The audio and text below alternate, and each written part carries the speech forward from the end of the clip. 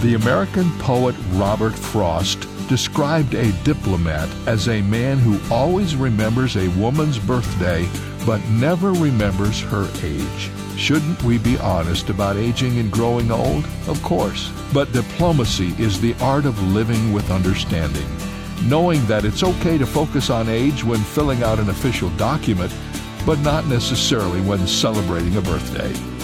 I think that's what the Apostle Peter had in mind when he told husbands to live with their wives in an understanding way. Be gentle, be discerning, be sensitive, be as understanding to others as you would want them to be to you. Well, this is David Jeremiah, encouraging you to get on the road to new life. Discover God's understanding nature on Route 66.